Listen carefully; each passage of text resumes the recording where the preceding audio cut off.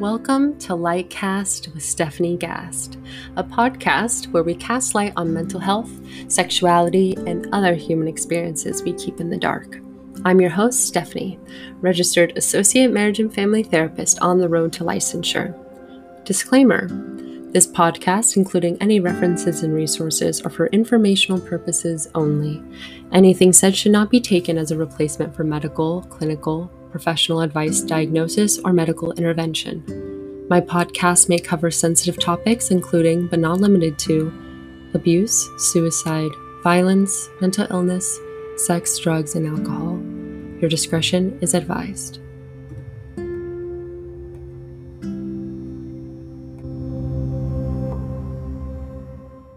If you haven't watched Disney's new animated film Encanto yet on Disney+, you should pause this, save it for later, go watch the movie on Disney+, and then come back to listen because there are some major movie spoilers ahead.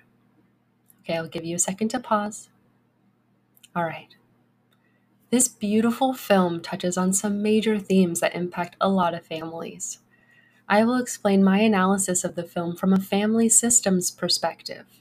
Join me as we discuss each of the main characters' brilliant representation of common family roles. I just have to say, I loved this film so much. Again, I hope you paused if you haven't watched it yet because we're about to dive right into it.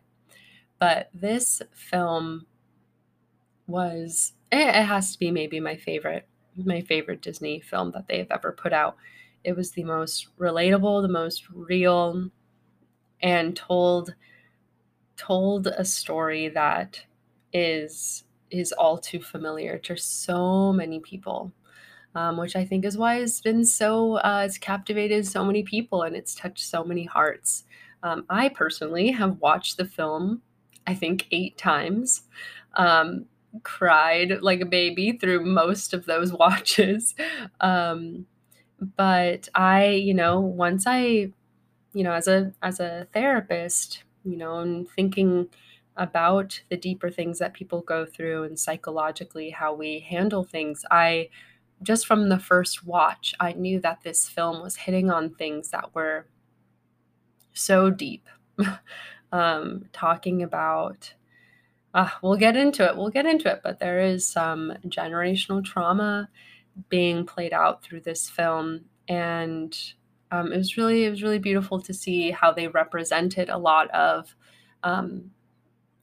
struggles that families go through. And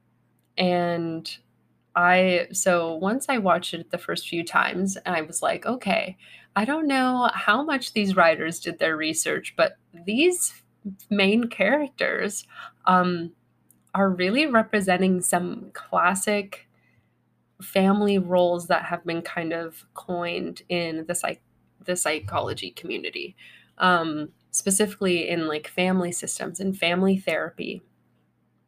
So family roles, let's just get into it. I keep saying family roles in the introduction. Like, what are these family roles?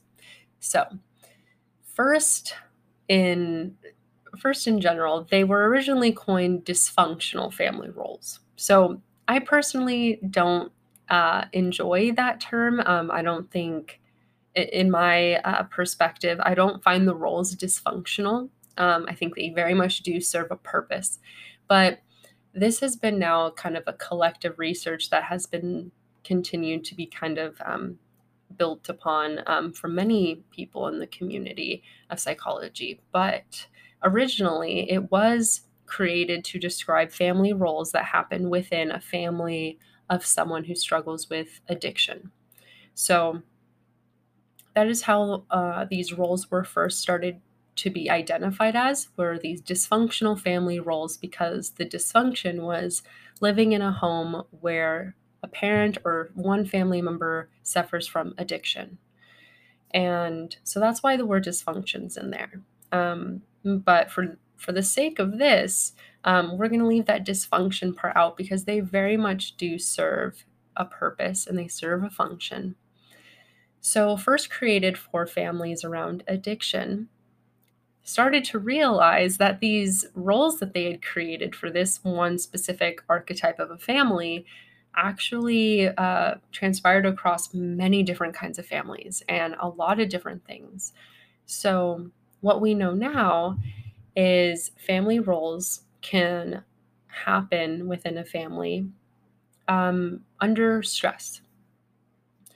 And that stress can look different for every single family, right? Specifically, what we'll focus on is kind of like the main four, which is if someone in the family is struggling with mental illness, addiction, trauma, or a death in the family, and grieving.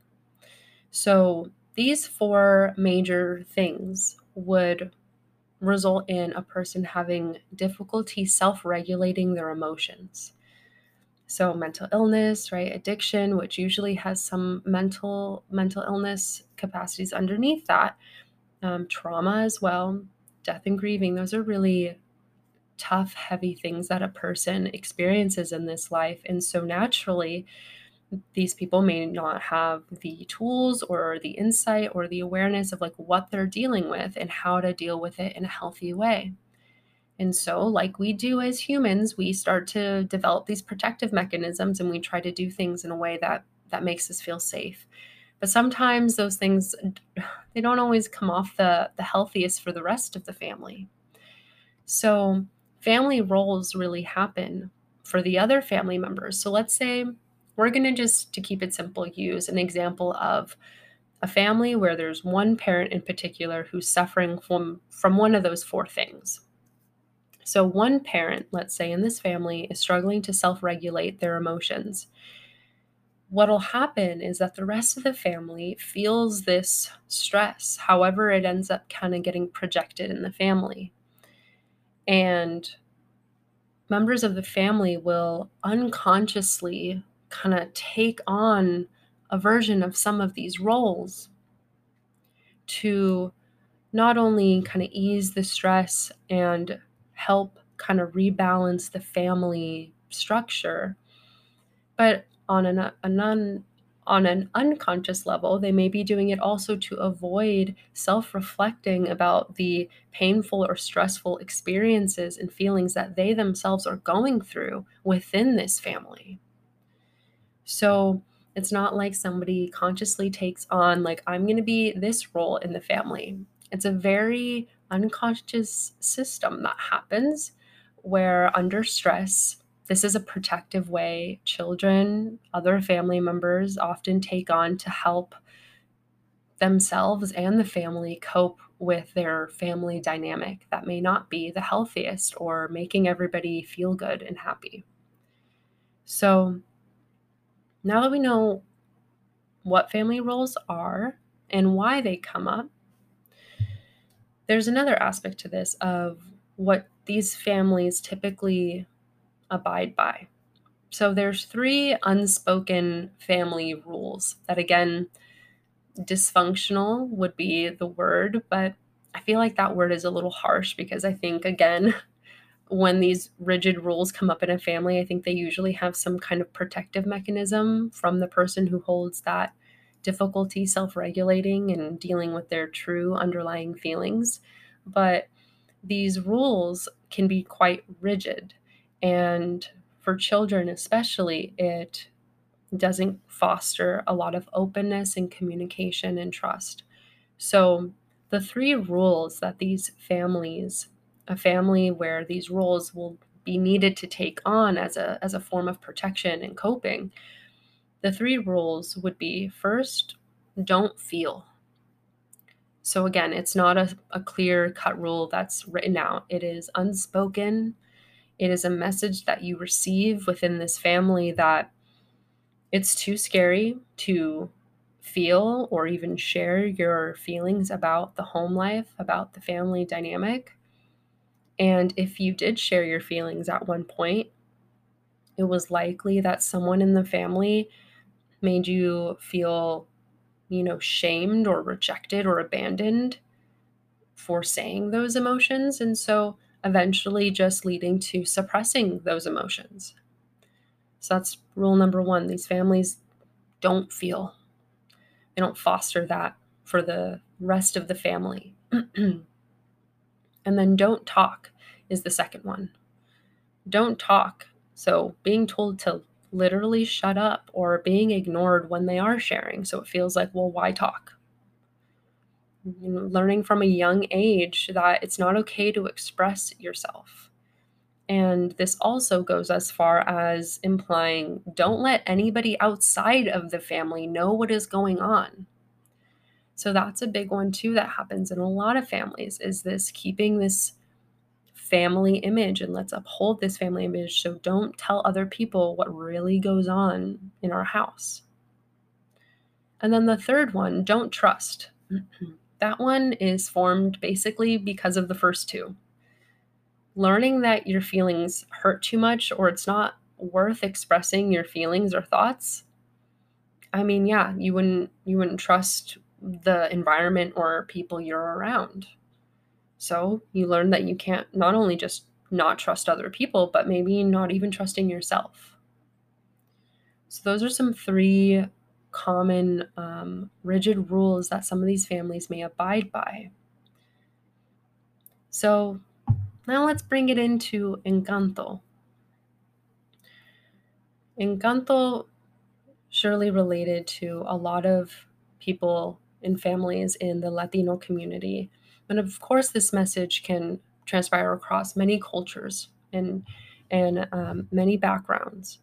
But the generational impact that was demonstrated in this movie is exactly also what happens with these family roles. These things get passed on. If you want, you can go back and listen to my podcast on intergenerational trauma, where I really break down like why these things keep getting passed on. So Disney's Encanto really showed how a lot of multi-generational families feel and what they can experience. Living in a family where there's like really, really traditional, rigid beliefs and a set of doing things that you have to fit this certain mold. You can't truly express yourself or be authentic to who you are for fear of being rejected by the family. Holding the weight of someone else's expectations or needing to just repeat the same toxic family behaviors just because that's how it's always been. And, I want to talk about this part of it because as much as people, I think, enjoyed Encanto, I did in my research see that there was a far bit of a response of people who, felt like it was very unrealistic, the ending. And of course, hopefully you've watched it by now, but the ending of Abuela and Mirabel coming together and the family reconciling and moving forward in this beautiful, happy ending. I think for a lot of folks who have experienced the pain of kind of the story that it was telling, know that it's not that simple.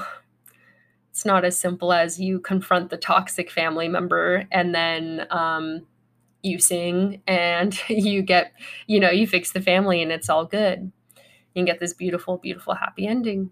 And I think for those who still carry that pain of knowing that it's a lot more complicated than that. That seeing that ending played out so, picturesque, didn't feel realistic for some. And I get that. And so I wanted to talk about that for a second because, for people, again, multi-generational or dealing with family members and breaking cycles of families, that breaking that generational cycle and trying to rebuild a new family foundation that's healthier, I mean, that can take a lifetime. I mean, sometimes it doesn't even happen in one's lifetime. And that is the tragic truth of the pain that generational trauma just pass on. And so, of course, the ending of Disney's Encanto was the dream. I mean, that's the dream outcome. And so, many of us, myself included, like long for such a day, in that family to have that generational piece being acknowledged and, you know, together as a family and like getting to that place. It's so beautiful. So I think a lot of us have longed for that day, which makes it so hard to also, watch the film and and why, it touched so many people's hearts, I think, as well, because that is the dream. It may not be that easy to go sing and we're a big happy family again, but that's the dream, definitely. And so aside from, the beautiful magic and music of this film, this story, this message is really what was at the center, at least what I think from watching, was at the center of the Madrigal family. And so now I want to talk about each of the family roles. So the family roles, there are a certain set that are pretty much set in coin. So we've got the mascot, who's the comedian. We've got the lost child. We've got the scapegoat. We've got the hero. And we've got the caretaker. I believe those are the ones that are, really solidified across a lot of different therapeutic views. Um, of course, there are branches of these and these that kind of expand to more specifics, like the golden child and the peacemaker. So there's other ones that end up actually breaking out of some of the original core 5 that I listed. And I will explain each of them a lot more in great detail when I speak of each character. So, in my eyes, each character represented one of these almost to a T. Um, I don't know if I said this already, but when I watched it for the last, I think, 2 times, I had a notepad and a pen, and I was pausing and I was writing details. I've listened to the music countless times, analyzed lyrics. I really gave this film a lot of attention. And a lot of the main characters, like the main ones in the Madrigal family who have powers for the most part, or Abuela and Mirabel are the only ones I did that who don't.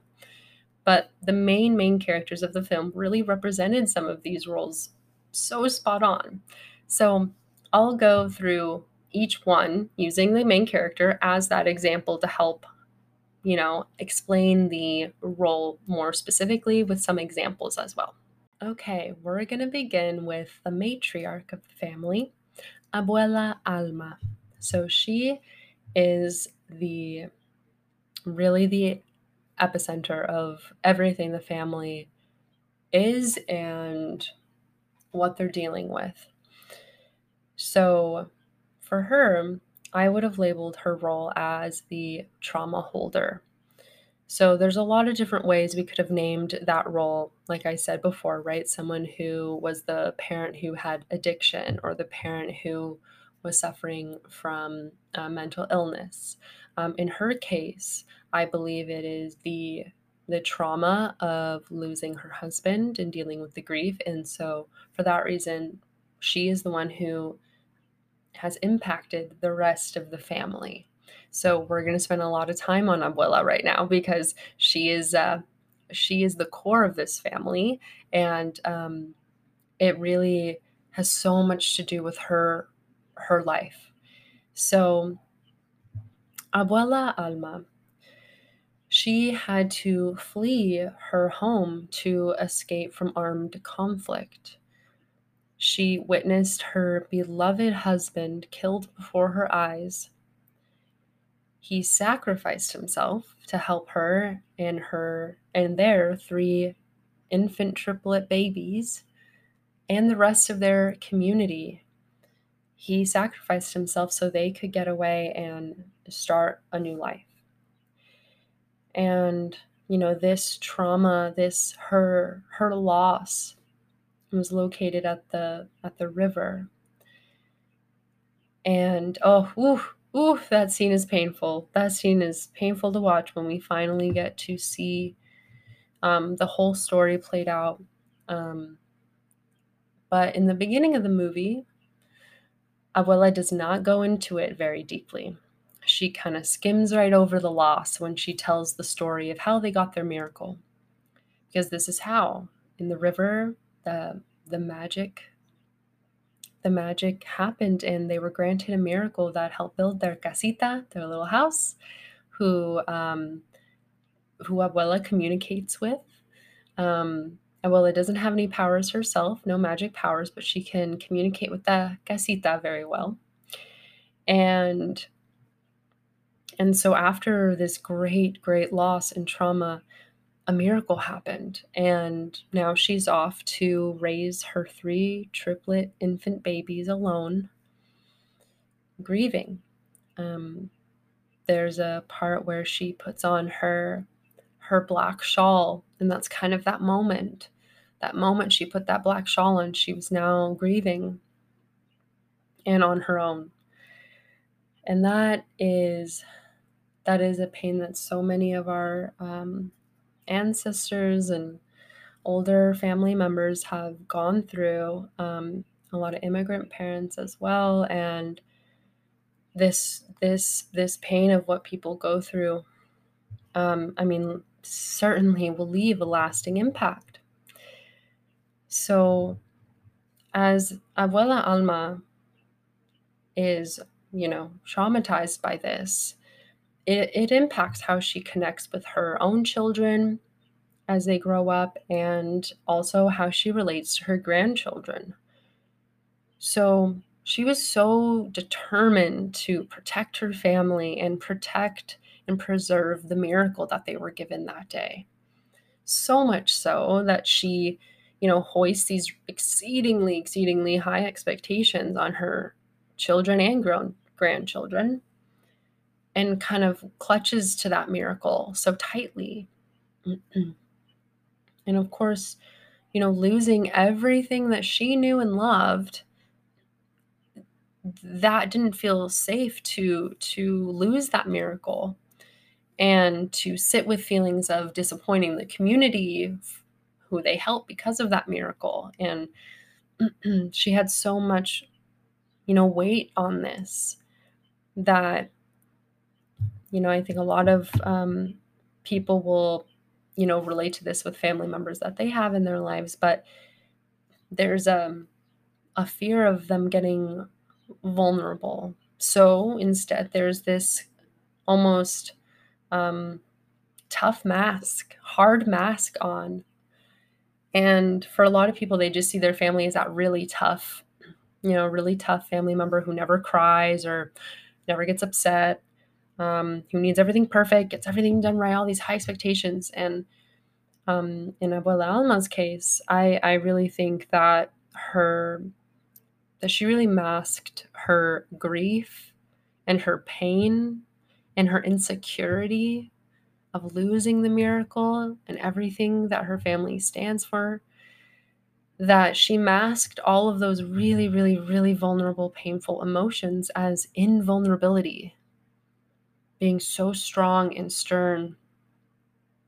And she, uses perfection as a way to hide behind those, insecurities. So she really kind of projected that need for perfection on a lot of people in her family.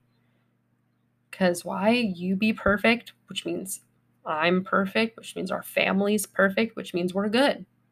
We don't have any problems. We're not struggling at all. And so it's just a total inadmission of any true emotion that's there. And then paired with that, she had a lot of denial of the problems as well. And of course, this denial, along with the perfectionism, like really kept her from feeling any painful, vulnerable emotion that somebody who experienced as much trauma as she did, will go to the end of the earth to protect yourself from feeling that. Because if anybody has went through trauma, they know that it can feel like life or death to let those feelings in. So you do anything to not feel those painful feelings. And I think that's how she masked it, as being that really strong matriarch of the family, high expectations, really stern. And so, there's one really great part that I think represents that need for her to kind of uphold that family image, where I think it's when the cracks are starting to happen in the house, and things are not good. And I think the town's starting to get worried, and Abuela goes out there and says, I think something like, Everything is fine. We are the Madrigals. And just slams the door shut as the whole house goes in uproar. And I think that scene like really beautifully demonstrated that desperate need for her to protect that image and protect that idea of being vulnerable, that she, I mean, blatantly goes out and just lies and just asserts that they're the family Madrigal, they are strong, they are good, and just shuts the doors while chaos ensues inside. And that's a really, really common thing that happens for families that go through this stress and take on these family roles.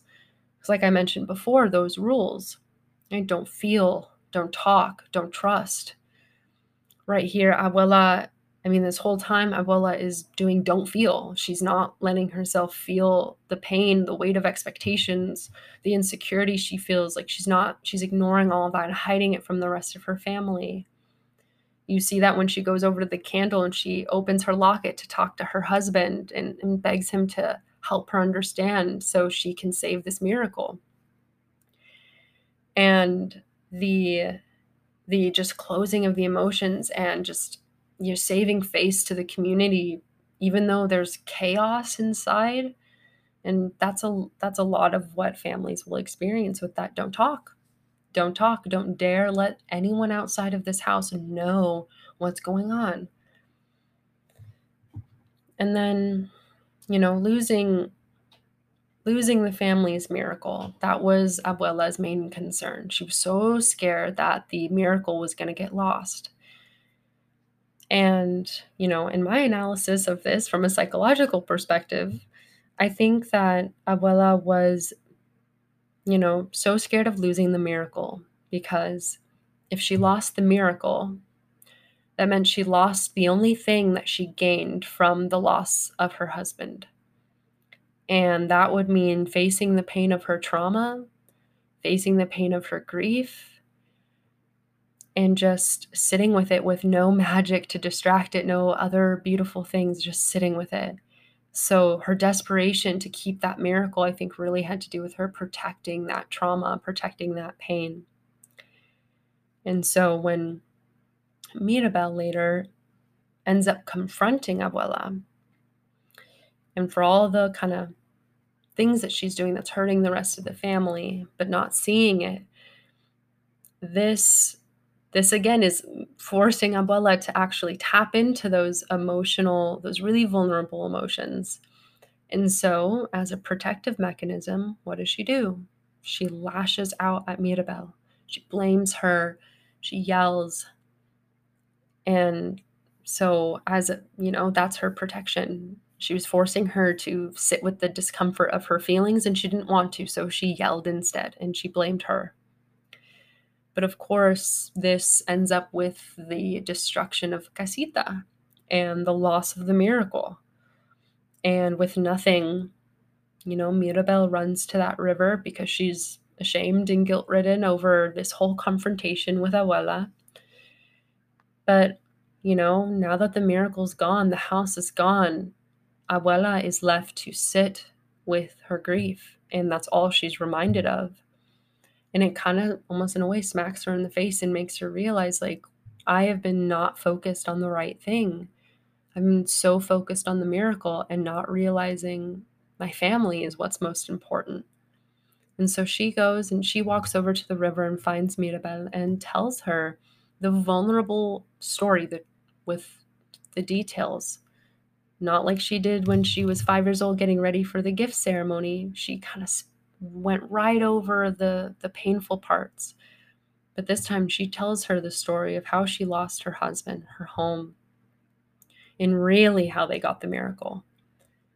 And she takes accountability for losing sight of the miracle, that it was really family. That's the magic. And understanding each other better, the family reconciles and rebuilds. So again, right, that's that beautiful picturesque ending right there at the end. Usually confronting this parent or problematic person in the family doesn't quite go that simple, but this is a beautiful, beautiful idea of how it would ideally like to go when you confront the family member who is projecting their own pains and stressors on the family, confronting them getting a chance to actually tap into the vulnerable feeling behind why they were acting that way, and then actually taking accountability for their actions and moving forward together as a family. So that's a beautiful way that ends, but I hope that gave a good explanation, at least, of what, at least from my perspective, what Abuela was kind of going through from a trauma perspective. And, I know a lot of other people saw the movie and thought Abuela was a villain. And I think those people sadly miss the message of the film. And so I hope they rewatch it and can see it with more compassionate eyes. But I do think, like I said in my research, that people who had that kind of response may know the pain of this generational trauma all too well. And they know just how difficult it really is to confront that toxic family member. And so they don't believe in forgiving that toxic family member for their toxic behaviors just because they went through pain. But that sounds like a lot of unhealed pain there, and the lack of understanding that parents or family members who do these things, they're just people too. They're people who've gone through things and they've coped and protected themselves in ways that maybe we just don't understand. It doesn't excuse it, doesn't make it okay, doesn't make their toxic behaviors okay. But at least it gives some kind of greater context that can help you kind of understand your experience. So hopefully that's what this does too, as I break down each of the family roles. So now let's get into it. So we know the matriarch of the family. We know how she is the center of this. So let's see how this generational trauma gets passed on and how these family members cope by taking on some roles. So we're going to start with the three triplets. So Alma's children herself, the triplets, Julieta, Bruno, and Pepa. So we're going to start with Julieta. Julieta, I believe that she is the caretaker of the family. And her gift is healing people through her cooking that she cooks. Sorry, the food that she cooks. So she is the town doctor, and she uses, right, so she uses her cooking to pretty much heal like any ailments in the whole community, people's cuts or broken bones and things like that. And so, as the person whose magic power is healing, it may come to no surprise that hers is caretaking. I think at least that's the role that I think that she takes on, is the caretaker. And so the caretaker assumes the role of the rescuer, or the fixer in the family. They feel it's their job to kind of fix the pain or fix the problem and save the family from the issue. As an adult, they're likely to choose a profession in caring or helping, since it becomes so familiar to them, which is no surprise with Julieta. I mean, her power, that's what she does. And they also may attract relationships that are like projects so that they can keep fixing.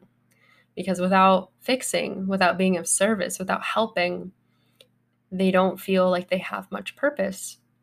And so to help, to constantly help, feels comfortable to them. They feel comfortable in that role. And so Julieta really, I think, takes on that role as the person who heals people. And one thing that I thought was really interesting when I read, in my research, doing more reading about each role, that the caretaker may attract, right, relationships or friendships, people who they take on as projects. And in the movie, her husband is accident prone. And so he's constantly getting bee stings that she constantly has to keep fixing. So I think this was kind of, when I realized that, it made me laugh because, like, oh, wow, to a T. She helps people. She heals their problems, fixes their pain. And then also happened to marry an accident prone husband who she can keep on fixing. And so again, for the caretaker, that would mean you keep getting your worth. You keep getting that feeling of satisfaction from that. So Julieta's the caretaker. Bruno, I believe, is the scapegoat of the family. That's the role he takes on. His gift is precognition, so he can see into the future, he can see visions. Unfortunately, he is blamed for a lot of the negative outcomes of those visions, making him an outcast from the whole family and community. So the scapegoat of the family is usually considered the problem child, or really they are the truth teller of the family, because they're actually verbalizing or acting out the problems the family is trying to deny. So the negative attention that gets put on the scapegoat child of the family actually serves to distract the family from the real issues at hand. And so they're pretty much blamed for everything that goes wrong in the family, hence the name. They're the scapegoat. So Bruno plays this. I mean, this is Bruno. There's a whole song, We Don't Talk About Bruno. He is exiled from the family. He is blamed for the bad visions he would have. He's blamed for,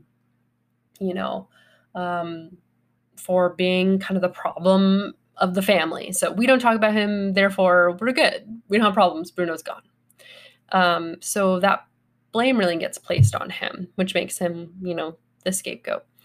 So I think pretty clearly that that's who he is. And unfortunately, because he maybe is so close to Abuela, that's his mother, right? It's not his grandmother. That's a little bit more removed. But because that's his mother, I think it's a lot harder for him to cope with that role. So he just left. Pepa, their sister, Bruno and Julieta's sister, the other triplet, I believe she's the chief enabler of the family. And her gift is to, her emotions control the weather. So her emotions certainly impact the weather. And so the chief enabler in the family is the martyr of the family. They support the toxic behaviors that the family member does at the cost of their own well-being, which pretty much ends up enforcing them to feel codependent, and they shield the problem parent from dealing with the consequences of their own behavior. So the enabler is kind of one of those 5 roles that I said that are kind of the solidified 5. So the enabler can sometimes look like the caretaker. It can also sometimes look like the peacemaker, which I'll talk about in a little while. So sometimes these all kind of go into that role of enabling, which means supporting, the toxic behavior that's going on. And so in this case, Abuela is the one who is kind of demonstrating some more toxic behaviors that aren't helping the family individually. So Pepa, I think she's the chief enabler because she seems like the one who is certain, I wouldn't say closest to Abuela, but she certainly talks to Abuela a lot. And she tries to kind of maintain the family rules for Abuela. So she's like one of the main people who also is like, we don't talk about Bruno. We don't talk about him. And really sticks to that. And she also has a lot of pressure to be perfect and suppress her emotions from her mother, Abuela Alma. So she has a lot of pressure. And so she kind of she's been at least supporting, because it seems like she's very anxious and she has kind of a hard time regulating her emotions. So maybe at one time it was a lot easier for her to be perfect, but I think they're about maybe 50 years old now at this point. And so at this point, maybe this has been almost a lifetime of trying to uphold Abuela's expectations to be perfect and have her emotions under control. So that behavior that she's been trying to suppress her feelings, get them under control, all for the sake of Abuela trying to get her to appear perfect, to hold the family image. So there's a lot of times in the movie where Pepa is upset and there's a rain cloud over her head. She's frustrated, she's anxious, she's trying to do something. And Abuela is like, Peppa, please, the cloud over your head. And she's like, Mama, I know. There's nothing I can do about it. Like, what do you want from me? And that's so much weight that her daughter has had to carry to try to save face and try to control her emotions so it looks pretty. So that's like one of the main reasons why I think she's kind of enabling Abuela's behavior. And then she also has kind of that codependent side of her as well because of that. So because she has a difficult time regulating her emotions, she ends up marrying her fun-loving husband, who kind of helps her regulate her emotions. And then there's also a scene where we see her son Camilo help her get calm. So he's there to kind of calm her. So there's kind of these moments in the film where we see that she has kind of that codependency a little bit, that she needs someone else to help soothe her emotions because she has a hard time. So now we're going to, maybe we'll go with Pepa's children first, and then I will go to Julieta's children. So Pepa's children, first, the oldest is Dolores. So Dolores, I think, has the role of the lost child in the family. She has the gift of enhanced hearing, so she's got superhuman hearing.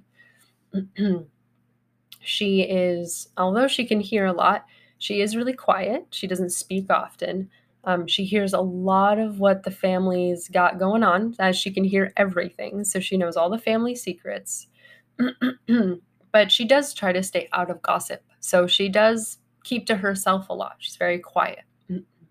So the lost child of the family is basically the invisible child that blends into the background. They escape the family stress and conflict by making themselves small and quiet. As adults, they avoid conflict and struggle to even talk about their problems. So they're super avoidant. So not expressing their feelings a lot, but really they kind of blend into the background. That was their safety. As everything's going on in the family, their purpose has just been to blend in the background, to stay out of the main light. And that's been their protection. So in Dolores's case, I mean, she is super quiet. There's a lot of perfectionism being projected on the family and high expectations. Like, I can see why she would have blended in the background. So not just her quiet and shy demeanor makes me think this, that she's the lost child, but she also is the only one who knows Theo Bruno never left the house. But of course, knowing all the family rules and knowing that talking about Bruno would cause problems, she doesn't say anything. So that's another thing that I think makes her the lost child, is that she knows what's going on, but she purposely stays out of the conflict and just keeps her mouth shut because she doesn't want to start anything. Then we have her middle brother, Camilo. So this is Peppa's middle child. His role, I think, is the mascot. His gift is shape-shifting. So he can shape-shift into other people in the family, community. So he is like a natural entertainer. He loves to make people smile. And so he tries to be helpful to his community with his gift. So the reason why I think he is the role of the mascot. So the mascot brings humor to the family during stressful times. They're the ones trying to keep it light during stressful moments. The mascot may feel powerless in this family. So to ease the situation and have some kind of control over it, they are the comedic relief. So they turn into a comedian. And, due to the, if there's a lot of conflict, maybe they're not also in the limelight a lot. So maybe they, develop some low self-worth.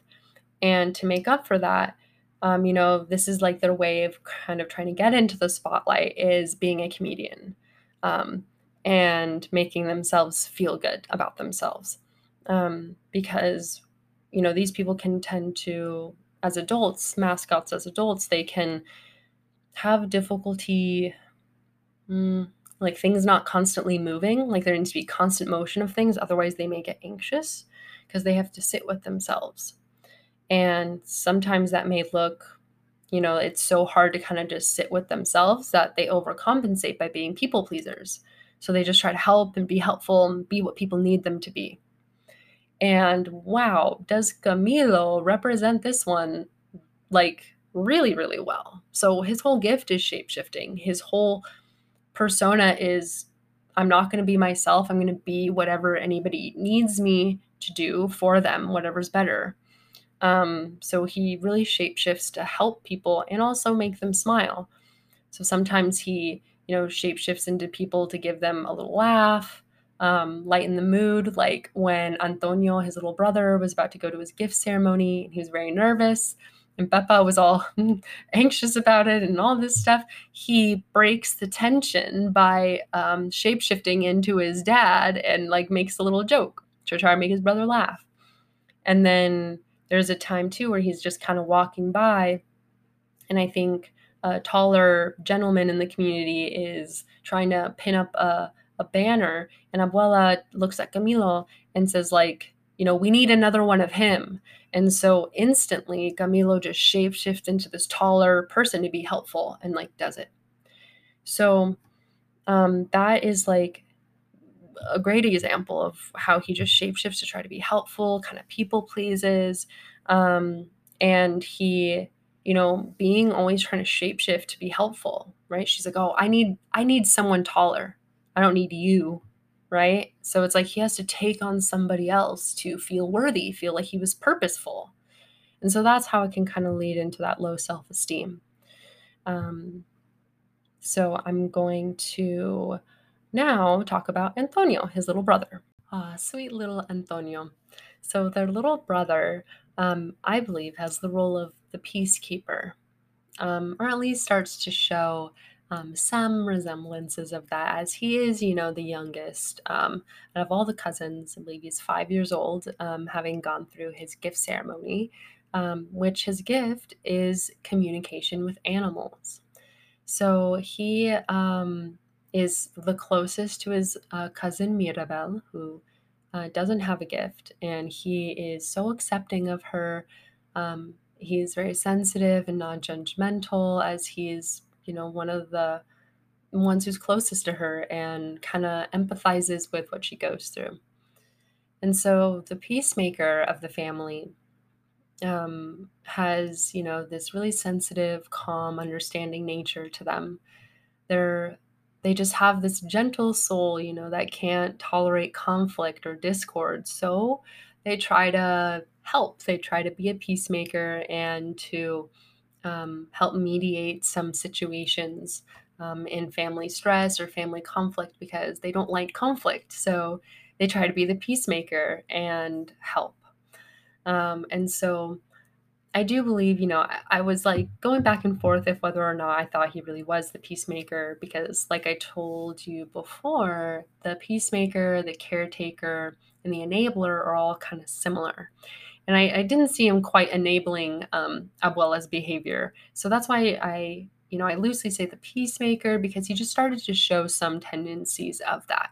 He's the youngest, being 5 years old. And so I think he's more kind of representing the pressure that all of them are under, because he's the first grandchild since Mirabel who did not get a gift at the ceremony to have a gift ceremony. So there was almost like extra weight on him, as he was the first one to see if he was going to get a gift since Mirabel didn't. So he had like the ultimate weight of expectations of this family. It was like amplified for him, I think, because of that. So some reasons why I think he is the peacemaker, what I think he kind of demonstrated that showed those kind of tendencies, was, right, he really empathizes with Mirabel. He's so sensitive to what she's going through, saying, like, I wish you had a gift. And he ends up being so scared, that he's going to let down the family. And what if he doesn't get a gift at the gift ceremony? So that fear that he had around, just being another person who doesn't get a gift to let down the family, kind of shows that he's kind of scared of causing that conflict. He's scared to, be the one to let down Abuela and cause another, like another kid who doesn't have a gift. So there's so much pressure that he was feeling. And I think him kind of hiding and scared was kind of his way of like keeping the peace for himself, and just that fear of disturbing the peace. Um, and, also he ends up offering to help Mirabel and Bruno kind of save the family by offering his bedroom when they need a space to do Bruno's vision. So he comes to the rescue and is helpful and offers his own space for them to save the family. So he shows that kind of selfless side of him where he wants to help them, help the family, ease the stress, and he just wants to be helpful. So that's why I think he showed some tendencies of being the peacemaker. So let's get on to now Julieta's children. These ones I think show some of the most, I think these three children, Isabella, Luisa, and Mirabel, showed some of, most emotionality behind these roles. We got to know a little bit about Dolores, Camilo, Antonio, but these three sisters we get to see a lot of in their songs as well, which show so much. Um, so let's see. Let's start with the eldest child. So Julieta's eldest daughter is Isabella. So Isabella is the golden child of the family. I mean, it's actually even stated in the lyrics that she is the golden child. So she takes on that role, I think. And her gift is summoning plant life. And so she actually, this is something that I don't think maybe a lot of people are paying attention to, but she kind of holds a very striking resemblance to Abuela when she is in her youth. So when we get Abuela's flashbacks, Isabella really kind of looks like her. And she is the first, so now eldest grandchild for Abuela. And she's seen as the angel of the family and Señorita Perfecta. She is super perfect. Right? So she's the perfect kid of the whole family. So the golden child, like the name suggests, they receive a lot of the problematic parent. So whoever this family member we've been talking about, whether it's a trauma holder, the person who has mental illness in the family, whoever that person is, that person ends up projecting their positive projections of themselves onto the golden child. So this is really common in when it's the eldest child, especially if the child is the same sex as the family member. So we're going to specifically talk about it with them. So in this case, it's not from a parent. It's from Abuela and Isabella, her grandchild. So Isabella was the very first grandchild she ever had. And like I said, as she's grown up, I think she actually holds a lot of a resemblance to Abuela when she was younger. And so on some unconscious level, Abuela seeing her being the first grandchild and having that kind of resemblance, she projects a lot of her positive attributes onto her. She wants her to be perfect. She wants her to uphold this image. She wants her to marry. She wants to, she's projecting all of this good stuff, all the perfection. Oh, we're all good. And look at what Isabella is. We're perfect. Everything's perfect. And holding her to such high standards. And, the negative attributes don't really get projected onto the golden child because that would mean that they had something wrong with themselves. So that stuff never gets pointed out. But of course, the golden child, always having to live up to high expectations and, lacking this individuality, they can grow this insecurity within them that they are never going to be loved for who they are. They hold this high expectation or this, projection of the family member and being loved for that image that they put out. But being truly, deeply afraid that being exposed for who they really are and like not being loved for that. And so Isabella shows this, to a T, right? The lyric in the song even says she's the golden child. She has all the high expectations to be perfect from Abuela, suppressing her feelings, of not wanting to marry, not wanting to be so perfect all the time. And she was doing that to uphold the family image. She had that pressure. Um, and there was like a few interesting things with some of the songs for Isabella. So, her song was, all about breaking free of being perfect and how a lot hides behind her smile and letting go of that. Um, but something that I think is interesting in earlier song when they do the song of "We Don't Talk About Bruno," the whole message about don't talk about the scapegoat. He's the problem. Let's not talk about him. Um, there's a scene in the round where they're all singing and spinning around each other towards the end of the song. And this one was like one that like you really have to listen to it to hear it. But as they're all singing their individual melodies like they were prior in the song, Isabella is like spinning around, and at one point she's singing, "I'm fine, and I'm fine, and I'm fine, I'm fine." She's like trying to convince herself that she's fine in the song. And I think like, ooh, it gave me goosebumps when I finally saw that scene, and I had no idea that was snuck in there, and it's so subtle. Um, so it's already setting us up to see that she wasn't happy. She wasn't happy. This was an image she was putting on. Um, and then something that I also think fits really well into all of this stuff of how the whole movie played out. So when Abuela, so right after Isabella's song with Mirabel comes to hug her. That's how they believe they're going to save the miracle. After the beautiful song, they finally hug and the miracle gets brighter, and things are on track. But of course, at this point, at the end of the song, Isabella has, you know, breaking free from her perfection shell, and she's she's creating other flowers and plants, and she's messy, and she's got, all this color all over her dress, and all this stuff. And Abuela comes over, and she's fuming, already coming over. And Mirabel is already trying to tell her, like, we've got this, we're saving the miracle, this is what we needed to do. She wasn't happy, all this stuff. And I think it's no surprise that this is the very moment that the casita started to crack. Because when I talk about all these family roles, there's no one who would, I guess you'd say, trigger Abuela as much as it would the golden child. So like I said, the golden child is being reflected. Isabella has been projected all of Abuela's positive attributes onto her, almost making her kind of like live the life that she would like. Go get married, that's what you're supposed to do.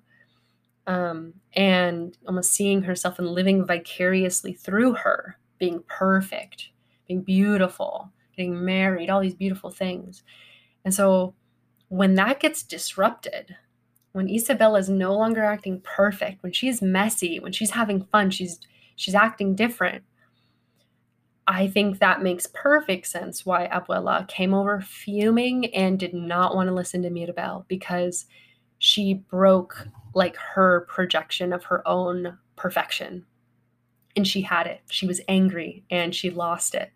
And I think that was very, very telling in that moment, that was the moment that Abuela just couldn't take it. And she said, she took everything out on Mirabel, and then the cracks started to form right after that. So I think like really that confrontation with Isabella not holding that perfection for her anymore was, like it was eye-opening, and it was one of the it was the epicenter of a lot of the pain she was holding. And when that got disrupted, it did not go well. So that is why Isabella is the golden child. Now we've got Luisa. Luisa is the middle child of Julieta, and I believe she holds the role of the hero in the family. Her gift is superhuman strength. So she's, always helping her family and community, always trying to be of service. So the hero is the over-responsible and self-sufficient one in the family. They're always having to be brave and strong. They're driven to achieve the family's definition of success, maybe not their own definition of success, but trying to uphold that, which can often lead to them like compulsively overworking and burning out eventually because of how hard they're working to achieve that. And so, because they're always trying to measure their worth from how much they're doing, from how much they're accomplishing, how much they're almost getting validated by other people for doing nice things for them, they end up just never really truly feeling good enough. Their, their worth is always being measured externally. So they end up really suppressing feelings of insecurity, inadequacy, not feeling good enough if they can't be a hero. And wow, Luisa's song really opened it up for us of why she is the hero. I mean, her whole song, Surface Pressure, um, was about that. It was completely about the pressure that she's undertaking. And she literally says in the line that she's pretty sure she says, I'm pretty sure I'm worthless if I can't be of service. And if only she could shake the crushing weight of expectations, would that free some room up for joy or relaxation or simple pleasure? But instead, we measure this growing pressure. That's what she says in her song. So she measures her worth by that growing pressure, that need of those high expectations. And it leaves her feeling, drained and not having any room to relax and not be the hero for once. She, she just takes on so much for the family. And gosh, that song was really one of those moments where I was like, okay, this movie is really going deep with showing these roles because hers was spot on. So she's clearly overburdened by the pressure of high expectations and doubts her self-worth if she can't be helpful. And, lastly, Mirabel. Mirabel doesn't have any gifts, just like Abuela. And I believe she is the role of the cycle breaker in the family. So she's the only grandchild in the whole family not to have a gift. And she does feel like an outsider, but she always remains pretty optimistic that she has something special inside, always trying to be helpful in her own way. So just like the scapegoat, the cycle breaker gets blamed for all the family issues. So like I said with Bruno, him being the truth teller as the scapegoat, he's telling the truth of the problems that are happening. But like I said, he was too close to the matriarch. He was too close to the person who holds these expectations. So he just outcasted himself. He didn't hold on to those truths. He chose to go away from them. But Mirabel, even though she is kind of labeled the black sheep of the family, and kind of scapegoated a lot of the time, being blamed, she chooses to stand up and tries to break the cycle. So that's why I labeled her the cycle breaker. So she gets blamed, for all the stress of the family, all the miracle, the whole miracle is blamed on her. And the cycle breaker, being, they're pretty much the most honest person in the family because they're unable to repress the injustices and the toxic things that are happening. And they're willing to step outside of those toxic family traditions to establish something healthier and better for themselves. And so, wow, does she do that? I mean, her song,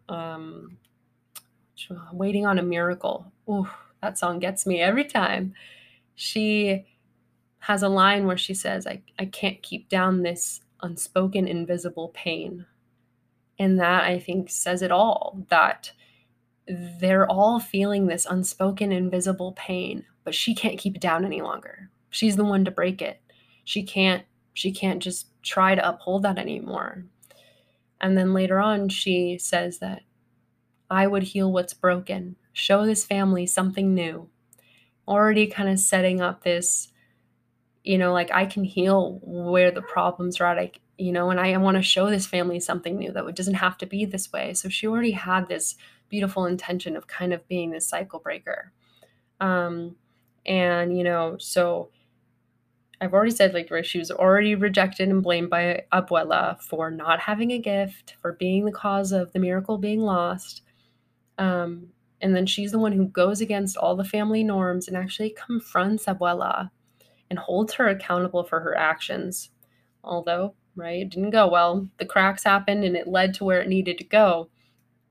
But that opened up that ability for her to have that conversation with Abuela, hear her story, hear her pain, understand the pain maybe in a way that others don't, and understands why everything has been going on the way it is and that it's time for a new family foundation. And she does that literally and symbolically by helping them rebuild Casita with a new foundation. Uh, and it's beautiful to see that it led there, that they got that new family foundation, and Mirabel finally got seen for, everything that she's been going through the whole film. And it's nice to see Abuela, at the end to, say that she was holding on too tight because she was just scared of losing them. Just like she had already lost so much, she was just clutching on so tight. So yeah, that's everybody.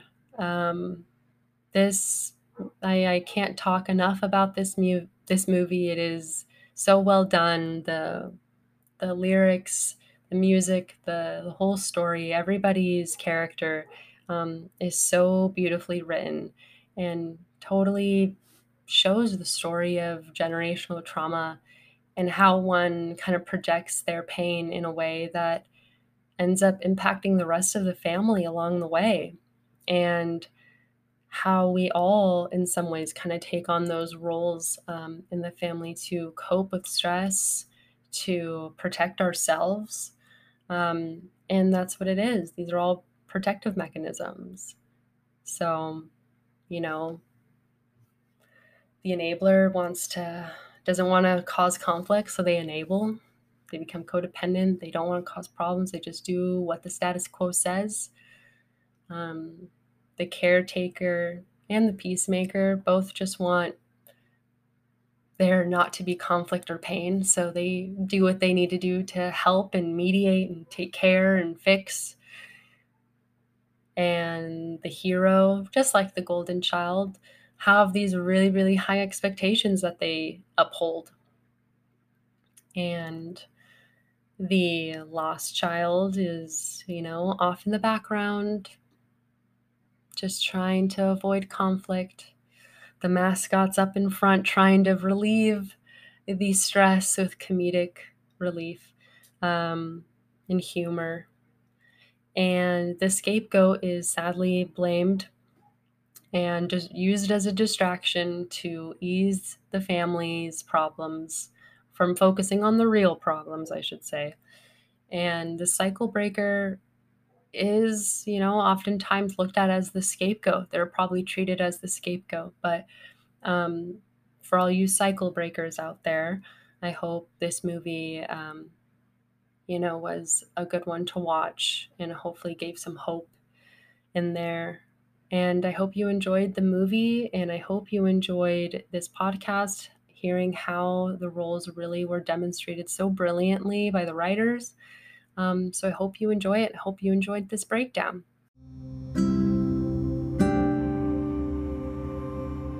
Thank you for listening to this episode of Lightcast with Stephanie Gast.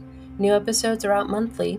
You can visit my website at www.stephaniegtherapy.com, or you can also follow me on Instagram at StephanieGTherapy. Take care.